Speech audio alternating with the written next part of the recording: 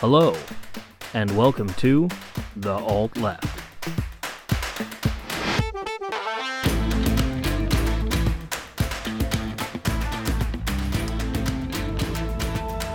Welcome back, everyone, to The Alt Left. This is episode 26. Thanks for being here. I am your host, Chris. With me, as always, is the good Reverend Dr. K. Hey, good evening, everyone. And Matthew Jumbo Johnson. Hello, everyone. Welcome back. Today, we're going to be talking about UBI. You know, that thing that Andrew Yang made popular amongst idiots. Yep. Which, man, talk about... people want to talk about AOC being a disappointment. What a piece of shit Yang turned out to be. Right? Like, here's the thing. I'm like, oh my gosh, finally, somebody willing to actually make this the cornerstone of their platform. Like, I never once thought Yang was going to get it, but he did such a good job of bringing this to the forefront. And I was just like, he gets credit for that. And then he just decided, well, now I'm just going to be a shitty politician. Yeah, now I'm just going to be a fucking Democrat again. Yep. And fuck is God. Didn't you have a friend who died on the hill of Andrew Yang years back when he was running? Me? Yeah, if I recall right, you had a friend who was like, Yang or bust, and if Yang doesn't win, I'm going to burn the whole fucking world down. And everyone yes, sucks. that was Jake. He was hardcore simping for the Yang gang. I remember that. And again, there's nothing wrong with simping for the Yang gang. Again, UBI, as we're going to discuss in this episode, and I think everyone's going to hear, obviously this is the alt left. If you haven't figured out where we stand on something like UBI, you need to read our catalog a little bit. So if we're going to talk about UBI, which a lot of people talk about, it stands for Universal Basic Income. It's, the idea of the government taking care of your needs for you. People on the left say it's a good idea. People on the right say it's a handout, but everyone's talking about it. A lot of people don't know exactly what it is. And I think it's a good idea to kind of discuss and break down what exactly UBI is. That's exactly right, Chris. And as you said, UBI stands for Universal Basic Income. But in simplest terms, what we're talking about here is through the government, all of a country's citizens getting a basic allotment, whether this be monthly, yearly, biweekly, whatever. This is the government giving a set amount of money to its citizens so that they can live. With Andrew Yang, he called it a freedom dividend, where in his plan, it was going to be everybody was going to get $1,000 a month. If you were an adult living in the United States, you were going to get $1,000 a month, no strings attached. That was it. And most UBI, we're talking about something in that vein. We are talking about some sort of stipend or check that everybody that's a working citizen, that's an adult, not even working, whether they're working or not, is going to get to help supplement their income. And of course, as we've just said, all three of us are in favor of this. It's a good idea. It just makes sense. One of the biggest reasons it does is because humans are amazing in that we've advanced our society through technology in incredible ways. One of the downsides to this is that we are advancing to the point where manual labor is becoming less and less needed throughout the world. We are going to reach a point where we are going to automate ourselves out of jobs. And UBI is a solution to this problem. And this isn't just for menial labor and things like that. This goes everywhere. I think there was a study done, about 2 years ago. About 70% of U.S. jobs are susceptible to being lost through automation. One of the biggest sectors that could be hit pretty soon are drivers. And just think about how many drivers we have, whether it be truck drivers, taxi drivers, Uber drivers, Lyft drivers, delivery drivers. These are all things that could foreseeably be automated out of necessity within the next couple of, I shouldn't say next couple of years, but next 20 years or so. That's what most people are predicting. I can't say whether or not it's going to be true or not, but that's a really small amount of time to see literally millions of jobs be lost. UBI comes into this equation where it's basically supplementing that lost income. It's allowing people to still live, survive, and have some means of having, a livable wage where they can still exist as human beings with dignity. They're not just starving and dying on the streets. And this is why UBI is important. And again, I want to reiterate here, we're calling it UBI. This is the name that's taken from what the UK has. Again, Universal Basic Income. But this term applies pretty broadly. there are programs in multiple countries, multiple cities, multiple states that are currently running some form of this. And there are numbers, and we are able to see kind of what the results of these are. But they all do it to varying degrees. Some people will do an annual stipend. Some people will do a monthly stipend. How much people get varies here and there depending on, what they're doing and what the program is. I know Israel does this. Zimbabwe has a program. Japan has a program. The UK, even here in the US, we'll talk about this a little bit later. Kay is going to help us out with this. We have a couple of cities and states that are running some form of this program, but it is needed. Okay. And in doing the research for this, I really wanted to see the con side of this. Because, I mean, most of you guys are aware, we do a fairly large amount of shitting on the left and the right here. But for this episode, I really wanted to come at this with an open mind. I already admit that I came into this being pro UBI, but I really wanted to find if there was anything out there that could prove me wrong, that could really show me that I need to change my mind on this topic. And once again, once you look into this, there really isn't. The arguments against implementing this policy essentially boil down to two things. It's just a handout, and lazy people won't work, and they won't do anything, and there's no profit motive. Then everyone will just fall over and die. And that's exactly it. That's actually the most common number one thing that you will get from anybody that's against UBI is that it will remove the incentive to work. And, then you're going to have a bunch of people that are just lazy moochers that are taking money out of the pockets of the people that are actually earning a living. And this actually is horseshit. Anybody that even does a 5-minute Google search into this, and you'll realize that this argument is horse crap. There's no basis for this. In fact, the opposite tends to be true in what little data we do have. And again, I admit there is little data because, like I said, this isn't a widespread policy that people have adopted. It exists in places. We do have numbers on this, and what data we do have flies completely in the face of this argument. Well, and we got to remember that, we as human beings have short memories. We only think of things in our lifetime, and we tend to think in things of our lifetime as eternal, which is why you have wars over religion, right? We think that the contemporary situation is set in stone. It is unmalleable. It is unchanging. We believe in this static universe that we live in. And we have to remember, people talk about that profit motive as the only way to get people motivated to do anything. Capitalism didn't even begin until the 18th century. I mean, and that's as a thought process. It was the Nature and Causes of Wealth by Nations. It was a British philosopher. I can't remember who. I'm sure I could look it up. I think it was Smith, who basically kind of created this economic system of capitalism. You can say there's the roots of it a little bit earlier, but the idea of a profit motive for all individuals is only a couple hundred years old. And to believe that it is the only system that works and can work is complete idiocy. We know what predates capitalism?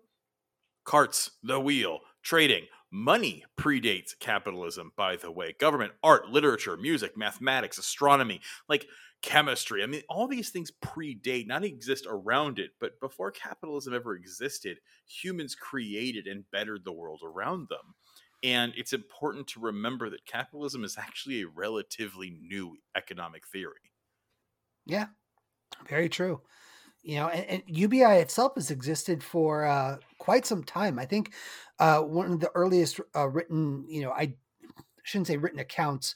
It's actually Thomas More wrote about it in one of his pamphlets back in the 1600s. And this was a theoretical policy that was part of a utopia that he envisioned, but it's not a new concept by any means.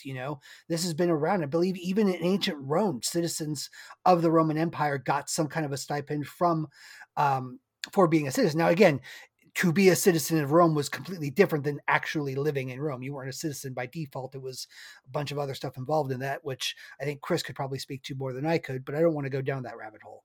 But this is not new. And that's the important thing. And so the next big criticism that I have, again, completely unfounded, that I found from this was that it will lead to massive inflation. This idea that with all this money being put back into the economy, that somehow this is going to cause hyperinflation and the economies will just collapse. And once again, there's really no merit to this argument. This all feeds back into this bullshit idea that I don't even know where this comes from. I think part of it is tied to Reaganomics and economic ideas in the 80s. But the simple fact of the matter is when people have money, they spend it. And you know what happens when people spend money? Companies have to hire more to meet production demands. It's this cycle. It actually is going to have the opposite in both cases, both criticisms that I was able to find on this. The opposite of what they claim will happen happens whenever we have this implemented. And so this idea that implementing UBI will be the destruction of our way of life, and this is all just scare tactics, mostly invented by the right. And that's the other thing I want to key in on here. I have seen people on the left parrot these criticisms, but their origins directly stem from right-wing thinking. This is a conservative line of criticism.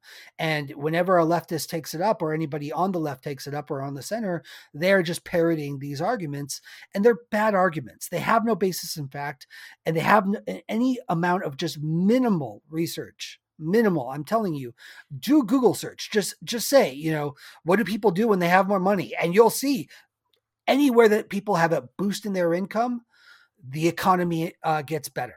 They spend it. They spend it. And that's especially the working class. Like, we're not talking about rich people here. Rich people hoard money. That's how they keep and maintain their wealth.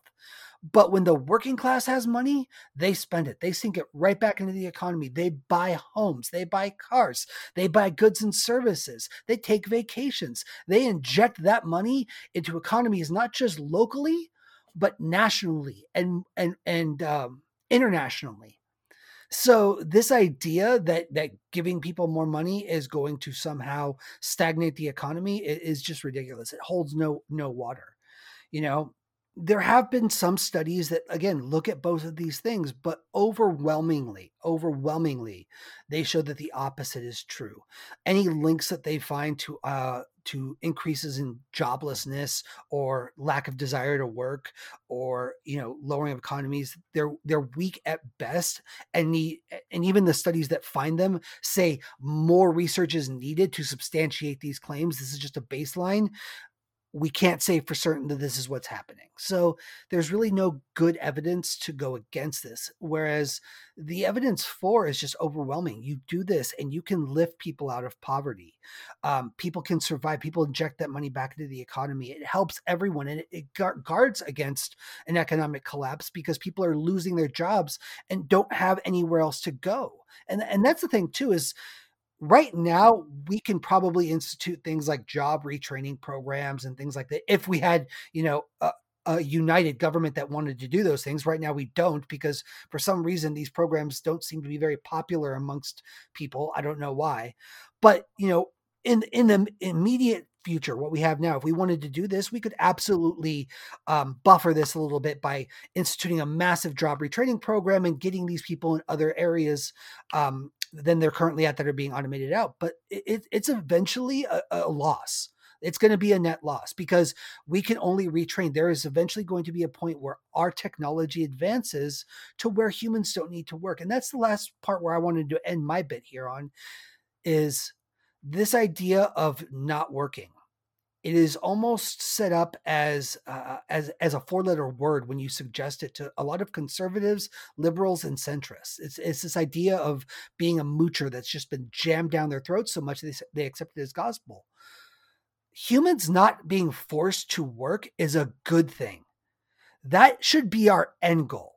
Our end goal should be that we as a society advance so much that we are all free to pursue our own desires, our own goals, our own dreams. We should be able to just sit at home. If you have a human that wants to sit at home all day and play video games, they should fucking be allowed to. If our technology allows it, if we have enough to support that, we absolutely should. And that's the other key thing. We do.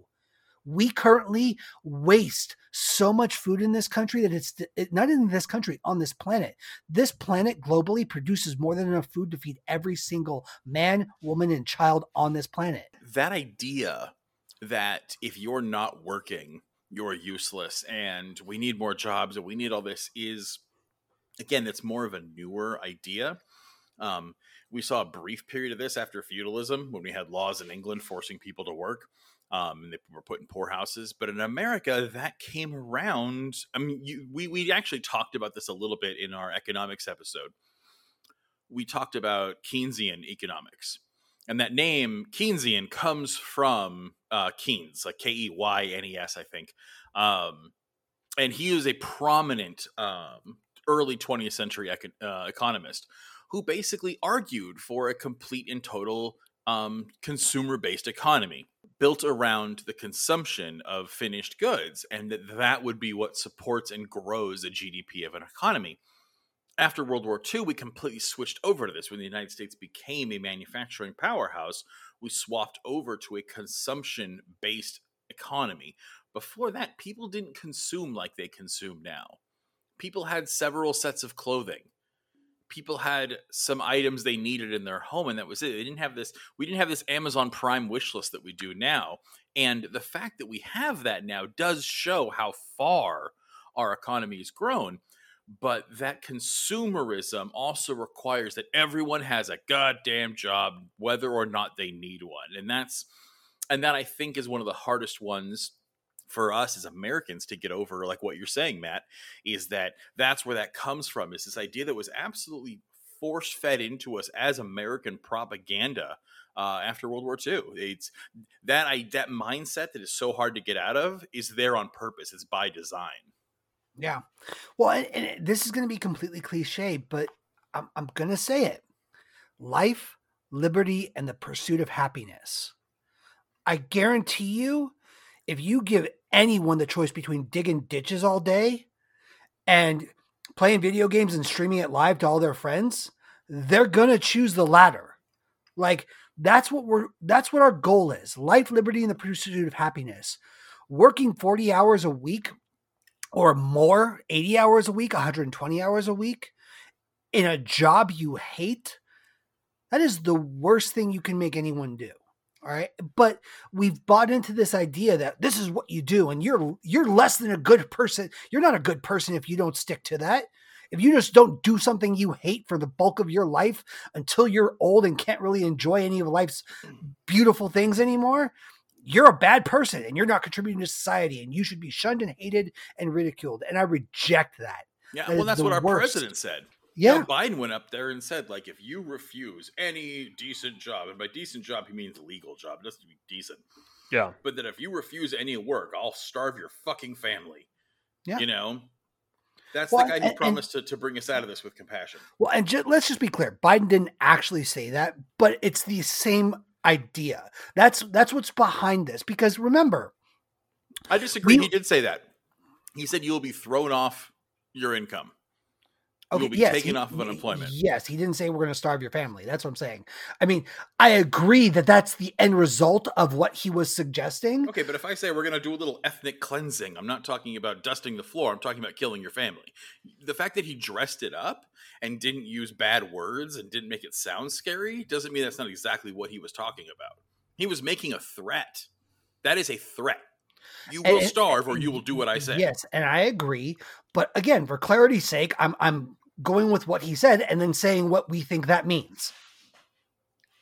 You know, again, it's a technicality and I agree with you, but I think it's a distinction that needs to be made, because the first argument anyone's going to say is he didn't actually say that. These guys are full of shit. Don't listen to them. And I agree that's a stupid argument, a stupid response, but I'm getting ahead of it now. But again, we digress. That's neither here nor there. The point is that what Chris is saying is absolutely true. And the reason it's true is, again, remember the situation we're in. Service industry employees have been treated like garbage for years and years and years. They don't earn a living wage. What they earn is shit. Most of them have to work 2, sometimes 3 or 4 jobs just to fucking survive. And now because of the pandemic, we've all been shoving how great and needed they are up their asses for the last year. But now it's time to go back to work. So very essential until we don't need them anymore, or they're not so quote unquote essential. Exactly. And retail workers, as well as food service workers and anybody that has a manual labor job, I'm not talking about people in an office somewhere that can do their work remotely on a computer. We're talking about people that physically had to go to work every day. Mm-hmm. These people were all considered quote unquote essential. It's the same thing we were talking about with the vaccinations.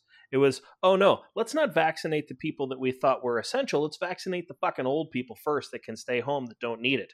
Yeah. And yes, I understand that they were the group that could die the easiest from it. That's not the point. The point is that these people that we said were essential, we're showing them that they're not. It's the same thing when we talk about this idea that if you don't go back to work for a non-living wage, so anything that is not, quote unquote, that $15 an hour that we keep throwing around, which is still irrelevant, but that when you tell someone that if you don't take a job, that you're not going to get your benefits anymore, you are kind of saying that we're going to take it all away from you. We're going to let you starve. And that's the sad part. And that's where UBI, a universal basic income, comes into effect, where if you want to work and if you want to do something that's a little bit different, you have the freedom to do that. Yeah. I mean, absolutely. And here's the joke. This is the sick joke about that, is we were absolutely able to push through an increase in unemployment benefits to help people get by. It wasn't enough. We discussed this. What we gave wasn't near enough, but it was still more than what these people were making at these shit jobs. And so what we've done is we've created a situation where they're now able to survive better by not working the shit jobs. But we've told them if they don't go work the shit jobs, they lose everything. So it's like, go back into the poverty you just barely maybe clawed out of with this increase in unemployment benefits, or die on the street completely. And that's where it goes back to why Chris is saying this is what essentially Biden is saying. And that's what I wanted to kind of get back to, Chris, is I don't disagree with the sentiment behind it, but I want to be clear with what he actually said and what it means in the background for anyone paying attention. The language that was used. These are the fruits of capitalism. This is what it gives you. Okay. Is at the end of the day, much like Lenin once said that, the imperialism is the final form. I think it was the final evolution of capitalism. And it really is. And what we see is right-wing conservatives and capitalists, and let's just say not really capitalists, because Jeff Bezos is a capitalist. Calling yourself a capitalist just means you have fucking Stockholm syndrome. Unless you own the means of production, you're not a fucking capitalist. You're just a bootlicker who doesn't realize they're a wage slave. But if you are a capitalist fanboy, one of the things you'll talk about is China. Talk all kinds of shit about China. Now, China's not great. There's some serious problems with China. But if you're going to critique it so hard and say, well, if you can't afford that place, you fucking live somewhere else. Landlords should be able to evict you whenever they want, and you should take whatever job you can get. It's like, well, that sounds like the Chinese labor and housing economy, where you work and what you do is decided for you by the state. And if we are going to sit here and say, like, well, you should just find a better job, and then penalize people for trying to find a better job because the one they work at is demeaning, unhealthy, and frankly cannot afford them to live, then how is this different? How is that not totalitarianism? Yeah, it absolutely is. Yeah. And finding a better job isn't always possible. Yeah, but the thing is, it should be, and it could be. Yeah, absolutely. It's not possible by design. Like, the thing we have to recognize is this is not the Industrial Revolution anymore. There is a certain time period where things like UBI in a large-scale society aren't possible. Okay? If you are going to grow your society in the numbers of hundreds of millions to billions of people, and you have 17th century technology, it's going to suck for everyone. Well, everyone who's not incredibly wealthy. Like, that's just the state of the world. It's there will be struggle, there will be death, and it will be hard. But as we are now, or at least in the Eurocentric world, we are already at a post-scarcity societal level. And I emphasize Eurocentric as, America, the United States, Canada, Western Europe, right? Because that exists solely at the exploitation of the rest of the world. So we here in the United States are at a post-scarcity level because we have bled South America dry. And Europe is because they have bled Africa dry. But anyway, so yeah, we have America and the United States and Europe have exploited South America, have exploited Africa, have exploited the East, and that is how we've gotten to this level. The rest of the world will eventually join us. But before we go into that, like, what is post-scarcity, right? And that's an economic term you'll hear a lot. You'll hear especially socialists talking about it. You'll hear anarchists talking about it. You'll hear a lot of leftists talking about post-scarcity. And what post-scarcity means is we have an economy in which most goods can be produced in great abundance, right? We can mass produce almost anything with minimal human labor, so that they become available to everyone at little or sometimes even no cost, depending. Post-scarcity does not mean that scarcity has been eliminated for all goods and services. What it means is that all people can easily have their basic survival needs met, along with some significant portion of their desires for goods and services. That's what that really comes down to. And this can be provided easily by any competent bureaucracy. The DWP can ensure that everyone has water and power. They just decide to charge for it, and that's the difference. But they don't have to. And again, they are a competent bureaucracy. You may not love them, but they are good at what they do. The DMV. No one likes going to the DMV, but they are a competent bureaucracy. They manage a vast, vast system of providing a right and service to citizens that is necessary. And again, this is produced because of automation. Mm-hmm. It's all around us, from self-checkout lanes, which I call the Prolean discount lanes, if you know what I mean.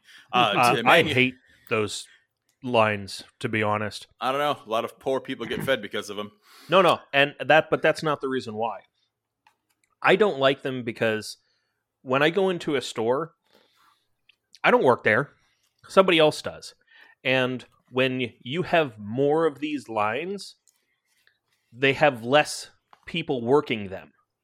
Mm-hmm. That's the reason why they use them, is because they can eliminate 3 jobs for every 4 of these lanes that they have in use, because they only need 1 attendant.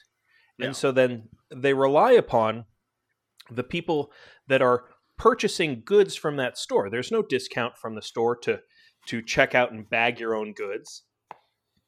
But that's what you're doing. You're working for them at that point.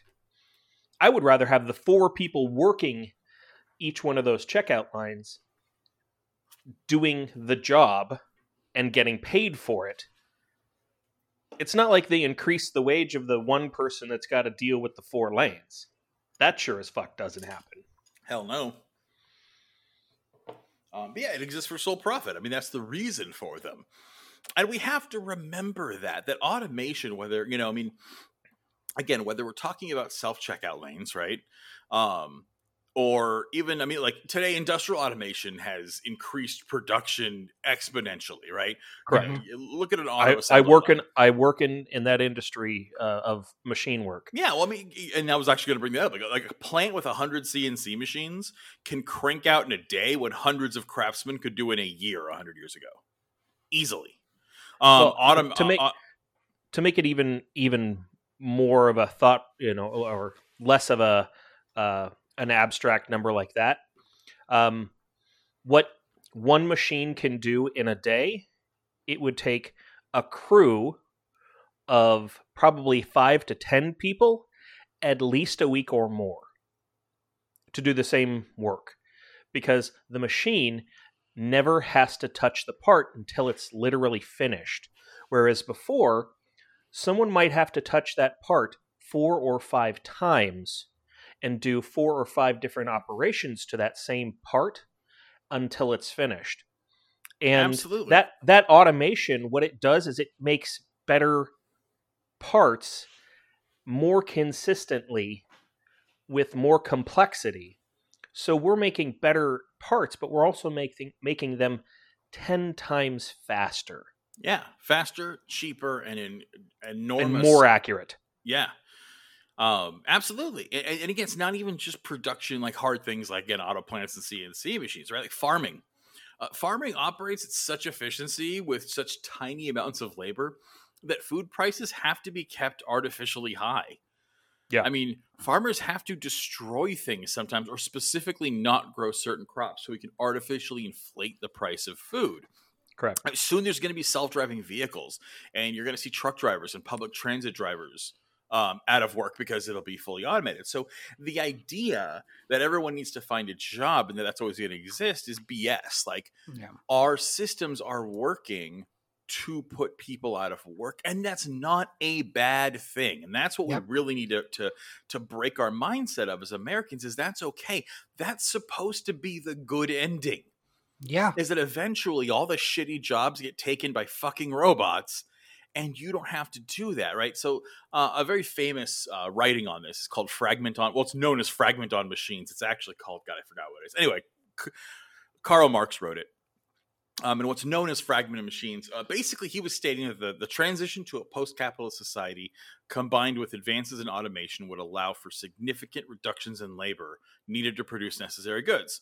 This would eventually be reaching a point where all people would have significant, or at least all necessary amounts of leisure time to pursue science, the arts, creative activities. Like Matt was saying, I want to play video games on Twitch. You know, I want to do whatever, like whatever that thing is that makes you happy. You want to make pottery, you want to build things, you want to paint. Doesn't matter, whatever it is. You want to be a scientist. Some people want to do physical labor. These are all good things. There's nothing wrong with that. And basically, that when we had that level, that's where that's where that term post-scarcity actually comes from. And Marx argued that capitalism, the dynamic of economic growth based on capital, depends on exploiting the surplus labor of workers. But a post-capitalist society would allow for time that actually fulfills the individual. So instead of spending your days waking up and downing enough stimulant to get up and go to work, and then getting home and downing enough depressant to feel better and numb and go to sleep, because you have to work again the next day, you could pursue a schedule, a chemical balance, and an occupation that actually serves you. So capitalism creates the system to create a post-scarcity world, but it's also the only thing that holds back people from the dream of post-scarcity, right? Absolutely. It's that double-edged sword. Now, I got this great quote from. He argued that basically capital and labor, and his quote is itself, when he's talking about capital and labor, which is human labor, and capital meaning money, buildings, machinery, that kind of thing. The things to make money with is capital. It itself exists merely as an agency for the transformation of raw material into the product. As such, a means of production, its use value can be that it is merely the technological condition for the occurrence of the process. That's the site where production process proceeds, as with buildings, etc. Both meaning capital and production resources are in turn only the material presuppositions for the production process generally, or for the employment and maintenance of the means of labor. The latter, labor, meaning human beings, however, in the proper sense, serves only within production and for production and has no other use value. Now, that's a lot to unpack, right? There's a lot said there, and again, we're talking about a document that's very old, and it's not quite written contemporarily. But basically, what he's saying is that to the capitalist and to the system of capitalism itself, human labor and human laborers, really, the people, are no more valuable than bricks in a building that can create the products. And this is obvious. We don't need to look any further than an Amazon warehouse where employees have to pee in bottles next to their coworkers' corpse, or how all of our, like Kay was saying earlier, our essential workers were thanked and called heroes during the pandemic, and now we vilify them with condescending signs on restaurant doors, and the president demanding everyone take a job offered to them or he'll starve them. Like, these ideas are not, this is we can see it around us. You don't have to look far to see that threat that, like, no, human laborers are worth nothing. And this future of Amazon, Walmart, the federal government, this was predicted by it. This was written in 1857. Marx wrote on this. Engels wrote on this. A bunch of people, John Locke wrote on this. 2 centuries ago, this was predicted. Before we had computers, cars, or even commercial electricity, when this was written, factories were steam powered. Okay. And the assembly line hadn't even been invented yet. No, it hadn't been.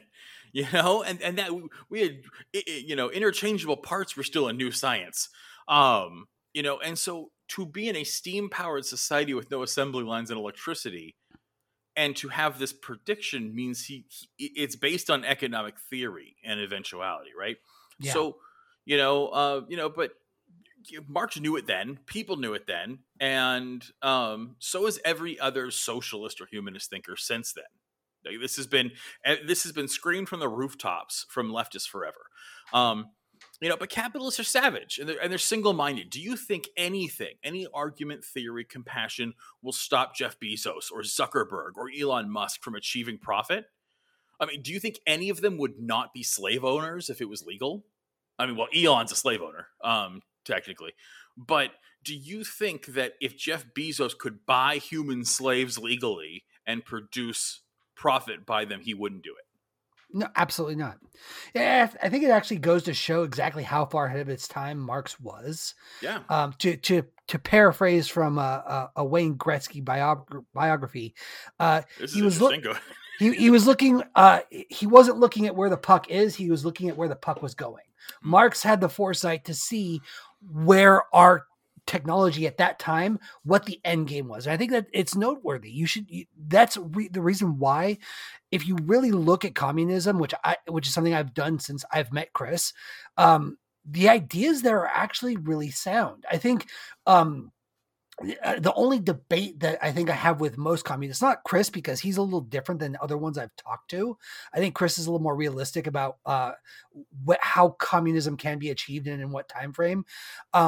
But the biggest debate I have is whether or not we can get there in our lifetime. You know what I mean? I know most communists I've engaged with, aside from Chris, think that we just need to have a massive violent revolution and become communists. And I don't know if that can happen. I honestly don't think this country could do it. No, we have the infrastructure. I mean, what we lack is the political will. Yeah. That's the thing, is this country could turn socialist in a generation easily. But we lack the culture and the political will. American workers don't have class consciousness. And that's what it comes down to. And again, that's on purpose. That it's supposed to be that way. That's by design. Remember, this isn't like, oh, it's so weird how people who exist in the Northwestern Hemisphere don't get it. It's like, it's not because there's something in the water. There's something in the media. And again, if we're talking about these ultra capitalists, why would they allow the ideas of Marxism or UBI or worker rights to spread? It wouldn't, because it goes against the bottom line. Yeah. The second half of the 20th century is nothing more than a history of capitalistic nations stamping out socialism, or any similar idea that humans should exist for more than profit-producing wage slaves. After the Russian Revolution, a lot of people know this, we invaded Russia during their civil war and the Red-White War because they defaulted on their debts. And so the United States, the UK, I believe France too, they invaded Russia to force the Bolsheviks out.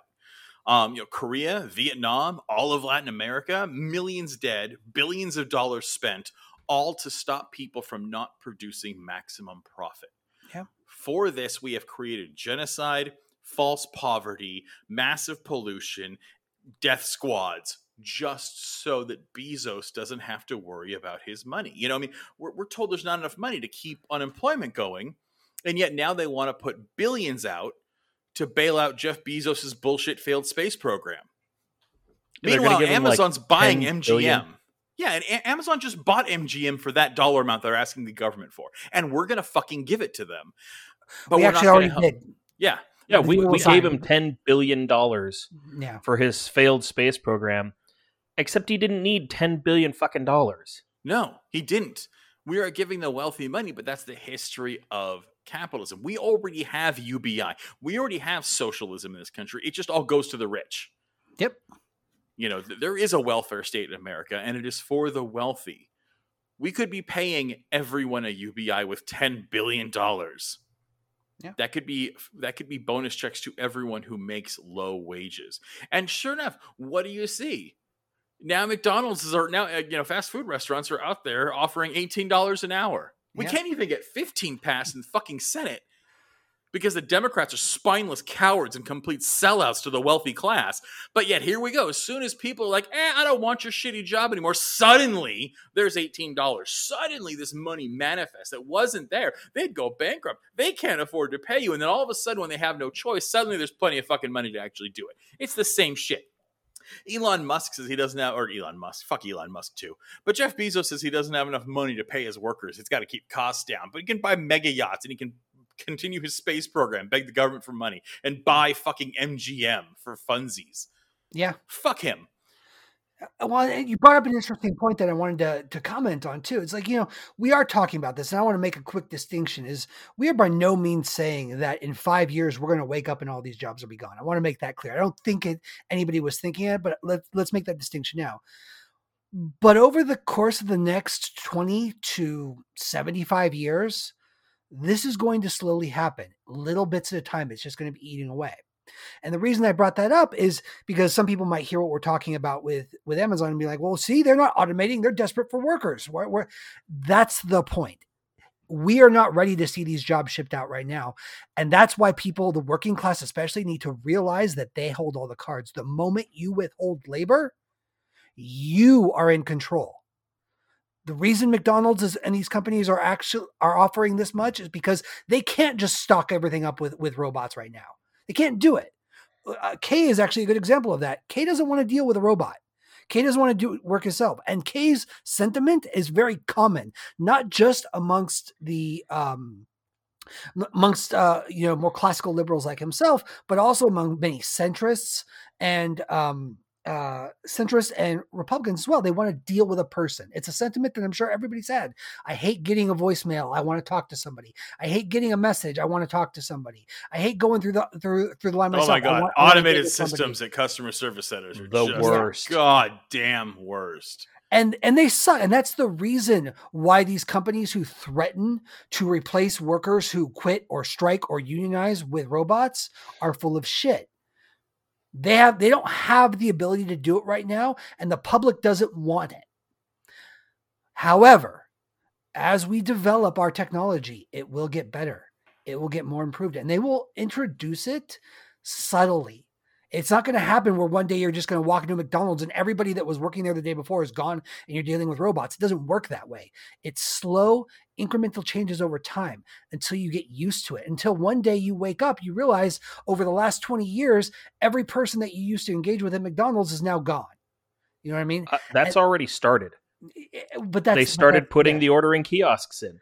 But it depends on where you go. I've been in McDonald's where literally everybody goes past them just to talk to somebody. In fact, I saw this is anecdotal. So again, this is not like any kind of like scientific data, but I've been in McDonald's before where like they've got the attendant to show people how to use the kiosk that's trying to guide people to the kiosk. And everyone's just like, no, I want to order. No, I want to order. I watched it happen. But with new generations, the younger generation, they're going to come in and they're going to go to that kiosk because it looks cool. And they don't care. Get used to it, and they don't care. But that's just it. That's how you do it. You have these little changes and you just deal with whatever minimal backlash or struggle you have in the meantime, because eventually generations are going to come through and adapt to it. Mm-hmm. Yeah. You know, a good example of this too is I'm gonna a little bit of a segue here, but I promise it fits. Look at Xbox. So I don't know if you guys remember, but when the PS4 and the Xbox One released, Microsoft took so much shit because they were trying to cram always online down people's throats. They wanted to make it so that everybody was going to have to buy digital games. They wanted to get rid of trading systems and things like that so you couldn't trade in your old hard copy games.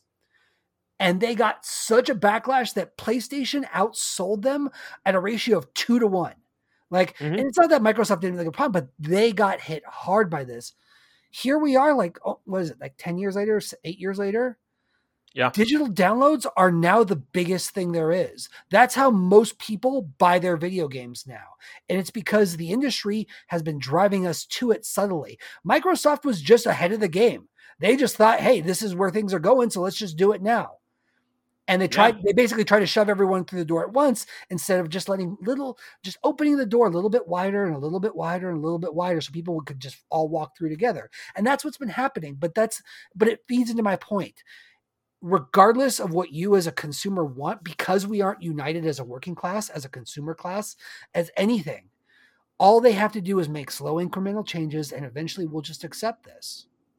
So really, if you don't want to see a world where there's 30% of the people are working, wealthy, and own everything, and the rest of you are just poor slums that are dying in the streets, now's the time to act. And UBI is one of the ways it starts.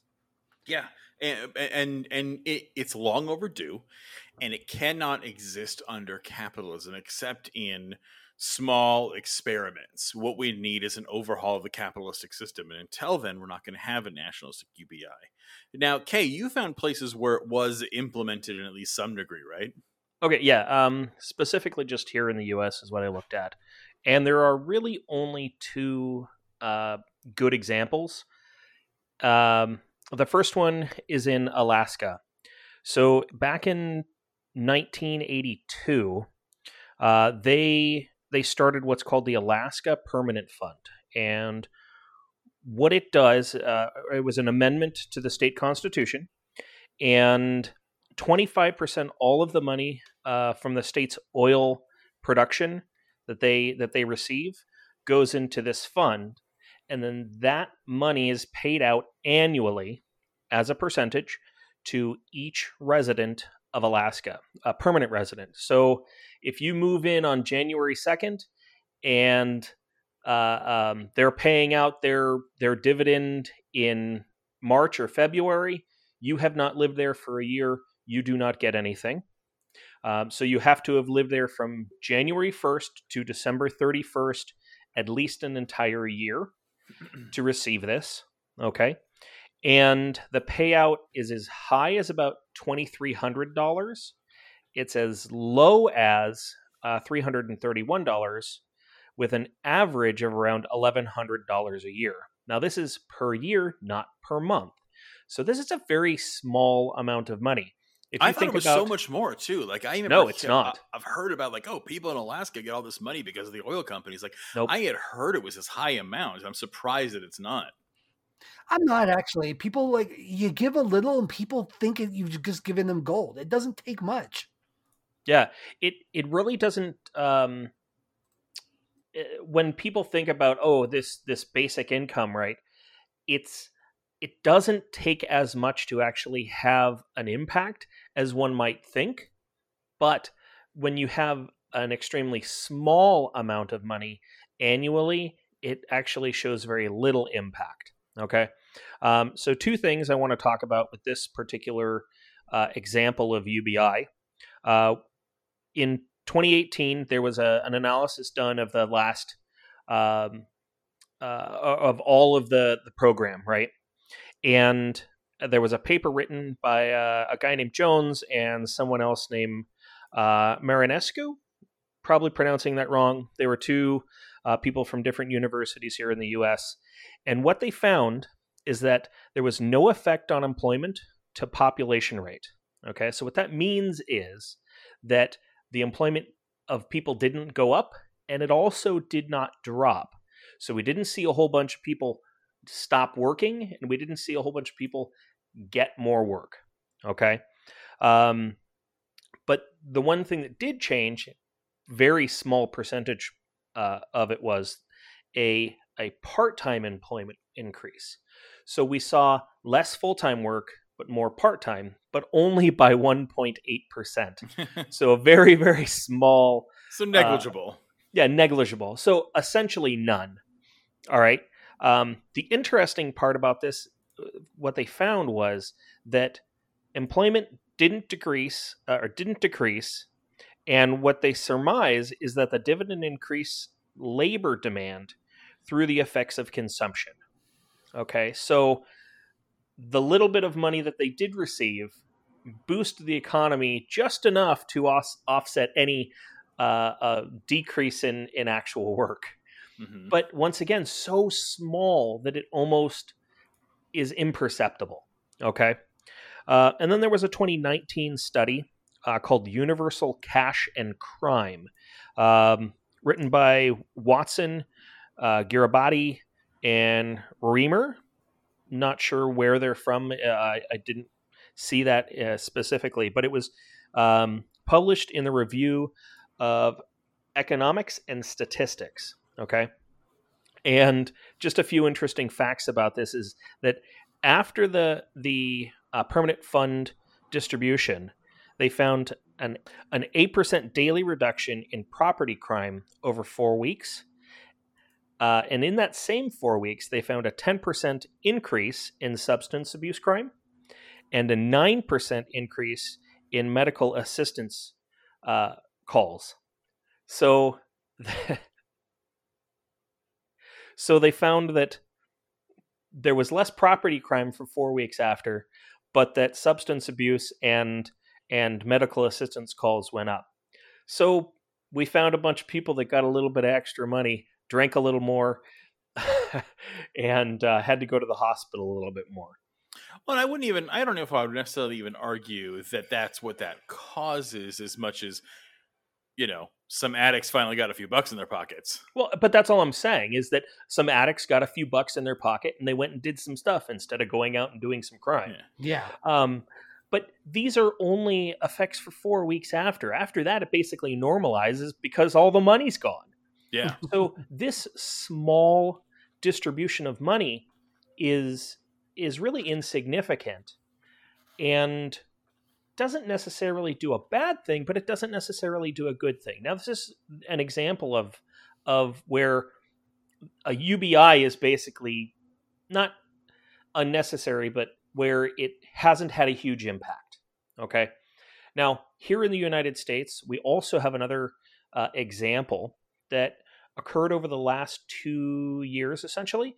It was started in 2019 by the mayor of Stockton, California, Michael D. Tubbs. He started the SEED program, and that stands for the Stockton Economic Empowerment Demonstration.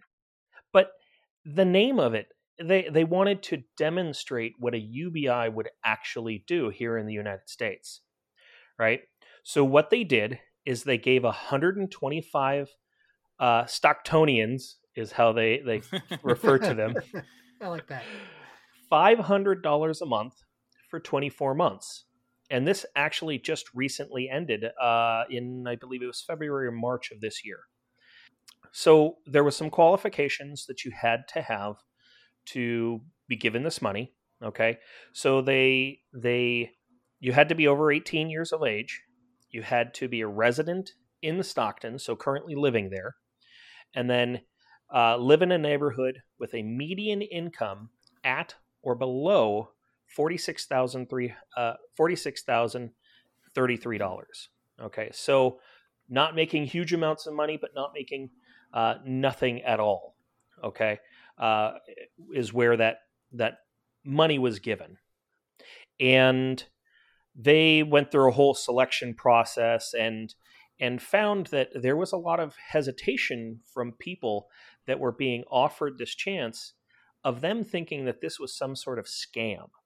It's very interesting to read the article about this because there's such a distrust of the government and that they might be trying to do something good for these people that they were like, nope, I'm not going to even bother applying for it because it can't be true.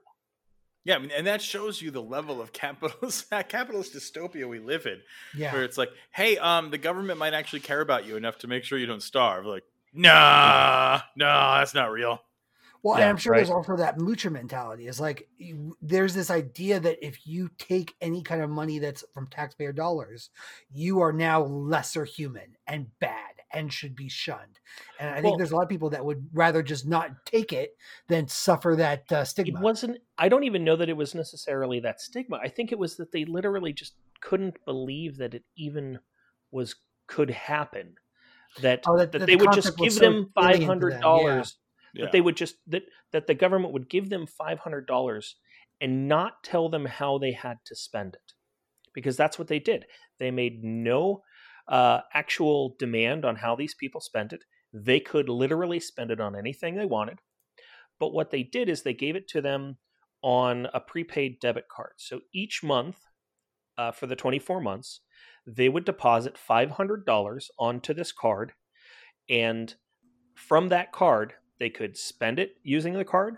They could withdraw it in cash. Okay.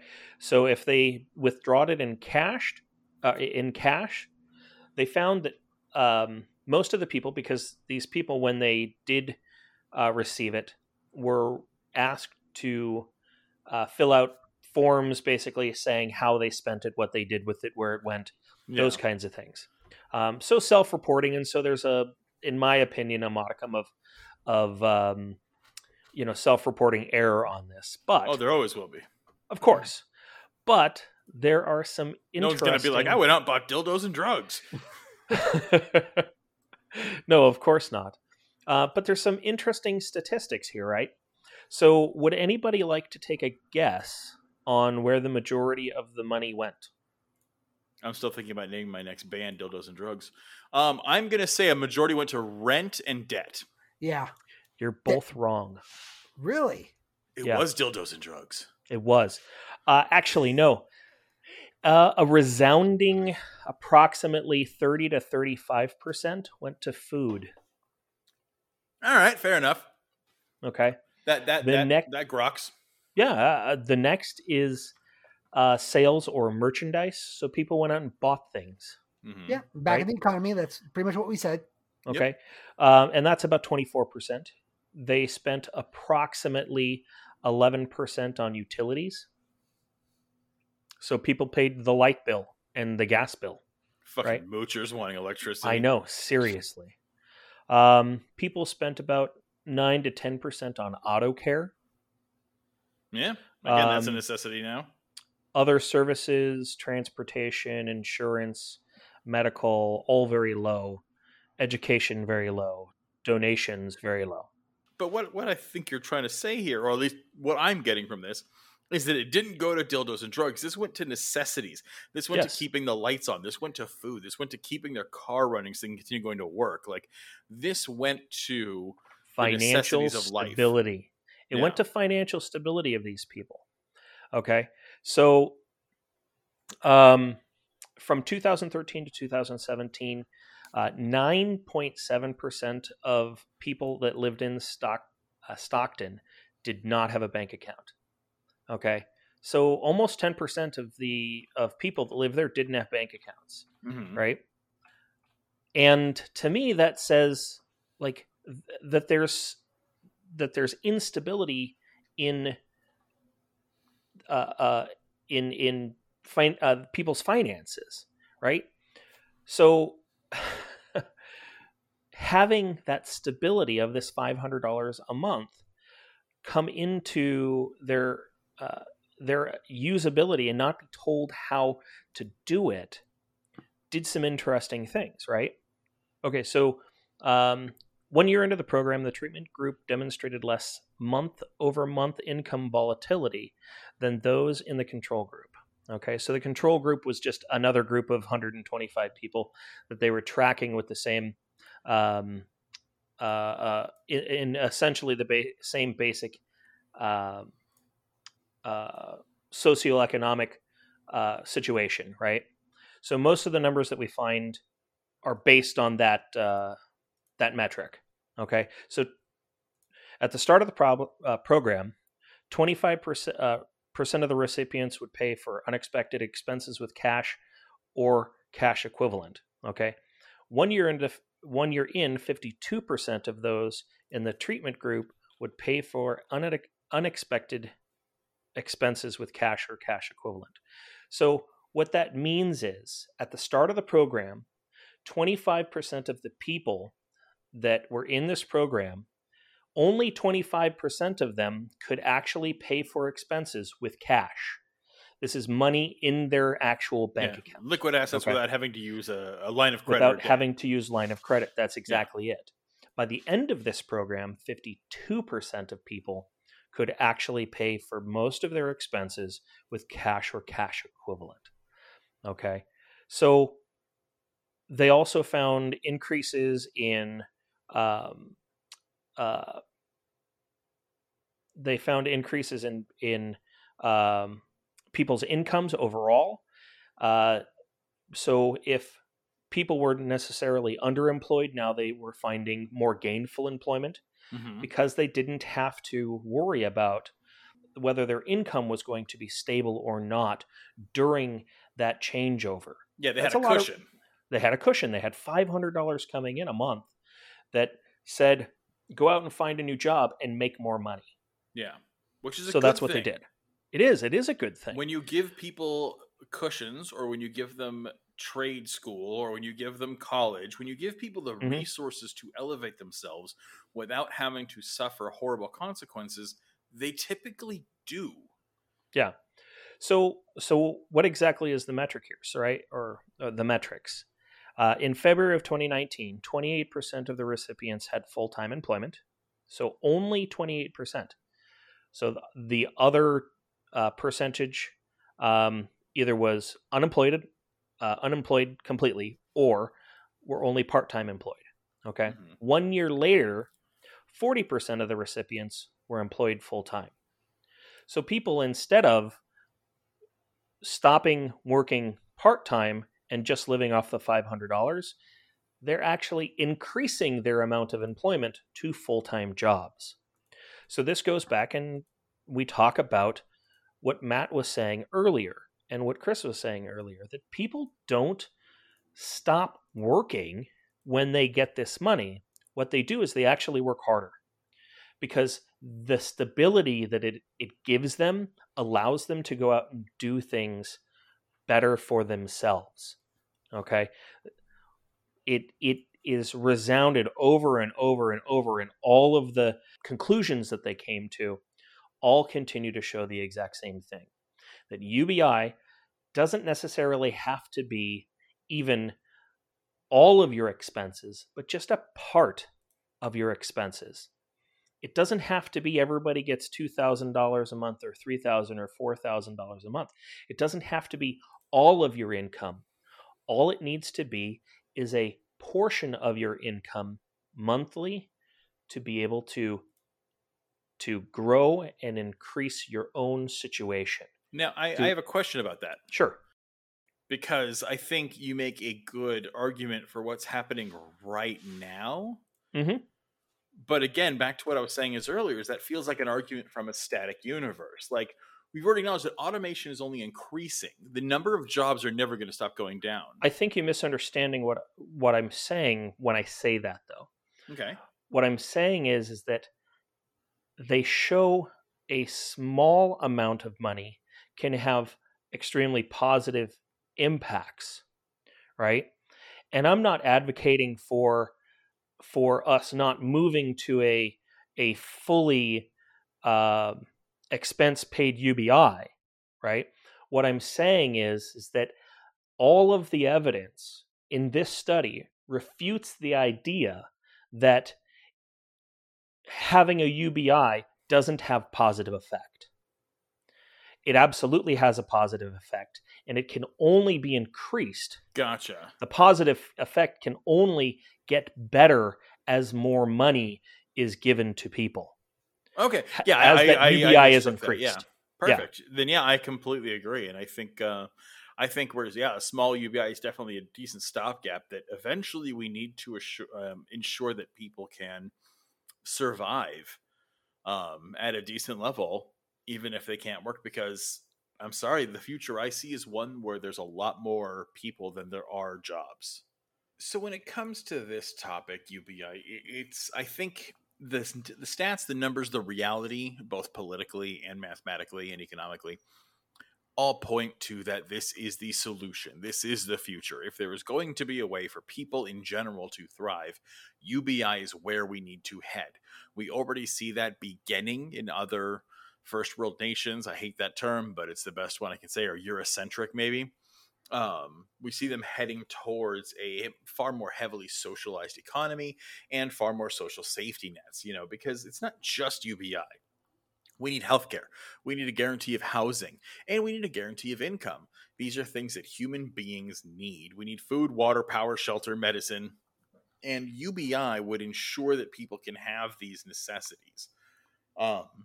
And I think there's no doubting it. And the only way you come across doubt is, again, it's another one of these zombie myths. It's another one of these mentalities that won't die, that is pervasive, and that it is here. And it's based on a lie. It's based on capitalism. And it's based on greed. It is based on not even a folktale.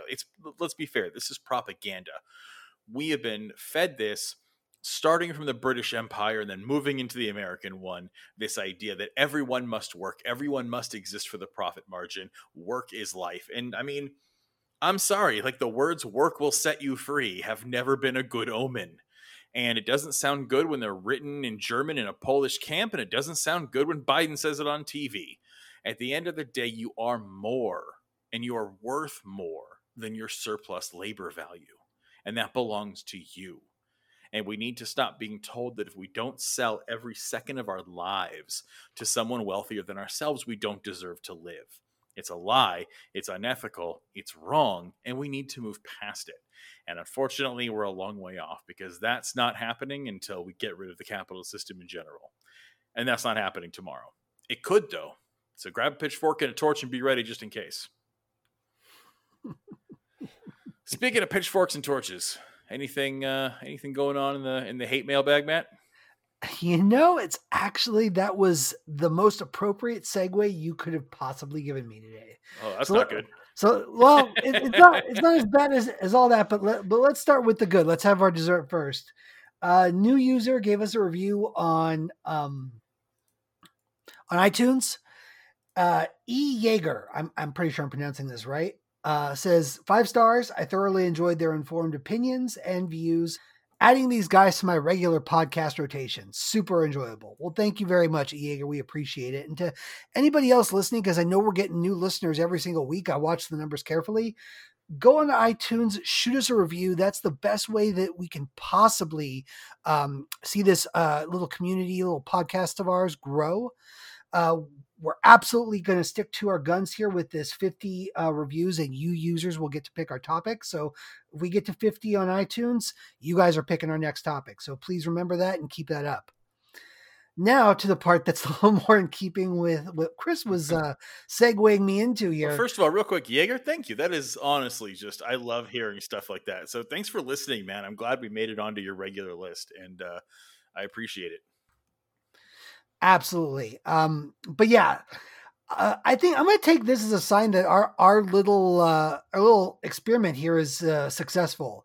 We have at least one person who does not like us. At least one? It's about damn time. Yeah.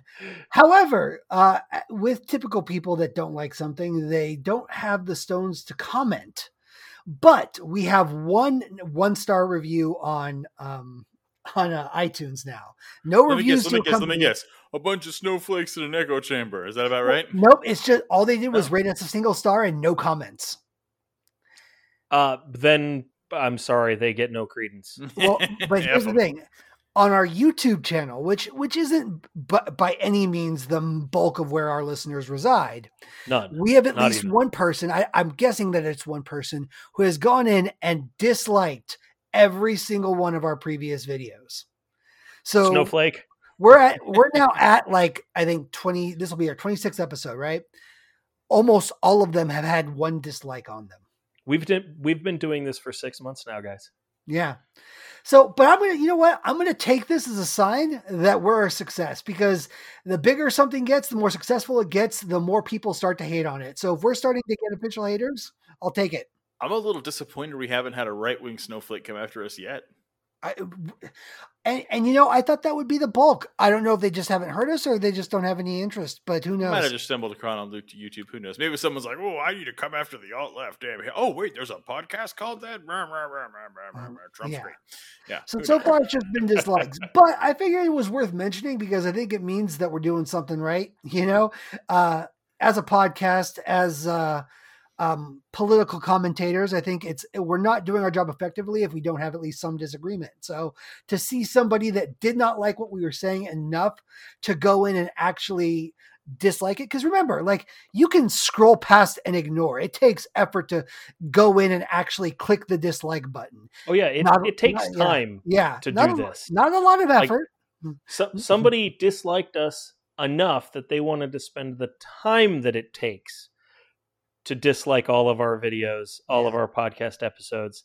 Somebody took the time to click the review button on iTunes and click 1 star, regardless of that they didn't spend enough time to actually give us a review. And if they had UBI, they could spend more time doing that. Imagine, right? Just a little UBI. Living the fucking dream. Just disliking everything that's about the left. Not even us, just every podcast that's left. You could just do that if you had UBI. Imagine. Yeah. It'd be great. So, you know what? I'm going to give that user a shout out. Whoever you may be. I don't know your name. I don't know what you think about us. Wait, the 1-star review on iTunes doesn't have a name? No, it's literally just like, I don't get to see who clicks the stars. I can only see the usernames of people that have commented. So, and the same is true with YouTube. And I think they do that on purpose to prevent like massive flame wars and you going back and doing like, trolly internet shit to people that don't like you, which I'm fine with. I wouldn't do that anyway, but I get why they've got that system like that. So I'm not going to hate it. But you know what? If you don't like us that much, give us a rebuttal. If you really think our ideas are so trash that you're going to take the time to dislike our stuff, why don't you tell us why? I'll hear you. I'm going to bet that we probably are not going to agree with your take, but I'll listen to it. To be honest, I'll bet that they don't even listen. They went, the alt left, F those guys. No, they probably listened for 10 seconds and then went, oh, fuck these guys. And they went through our entire channel. Yeah, but that's my point, is they didn't actually listen to us. Or they found like our policing episode. Yeah, something like that, right? Because the Blue Lives Matter crowd seeks, so am I. A fucking ACAB all day. But I think the Bagel Lives Matter people cruise through it and find stuff like that and then just go and down thumbs troll everything. Which, to be fair, I literally spent a week on Reddit conservatives just so I could go in there and downvote the shit out of all the racist stuff before it got too gross and I had to leave. Like, it's fair. It works both ways. I've been that thumbs down troll before. Yeah. Fair enough. But anyway, I thought it was worth mentioning. I think it's a milestone. Good or bad, we're hitting milestones in this podcast. And as I've said many a time before, we've gone so far and had more success than I ever thought we had. And so I don't care if they like us or don't like us. If you're listening to us or engaging in any way, I'm going to give you a shout out. Again, I'm a little disappointed it's not more. Like the fact that we haven't been screamed and called cucks on Twitter, I'm surprised.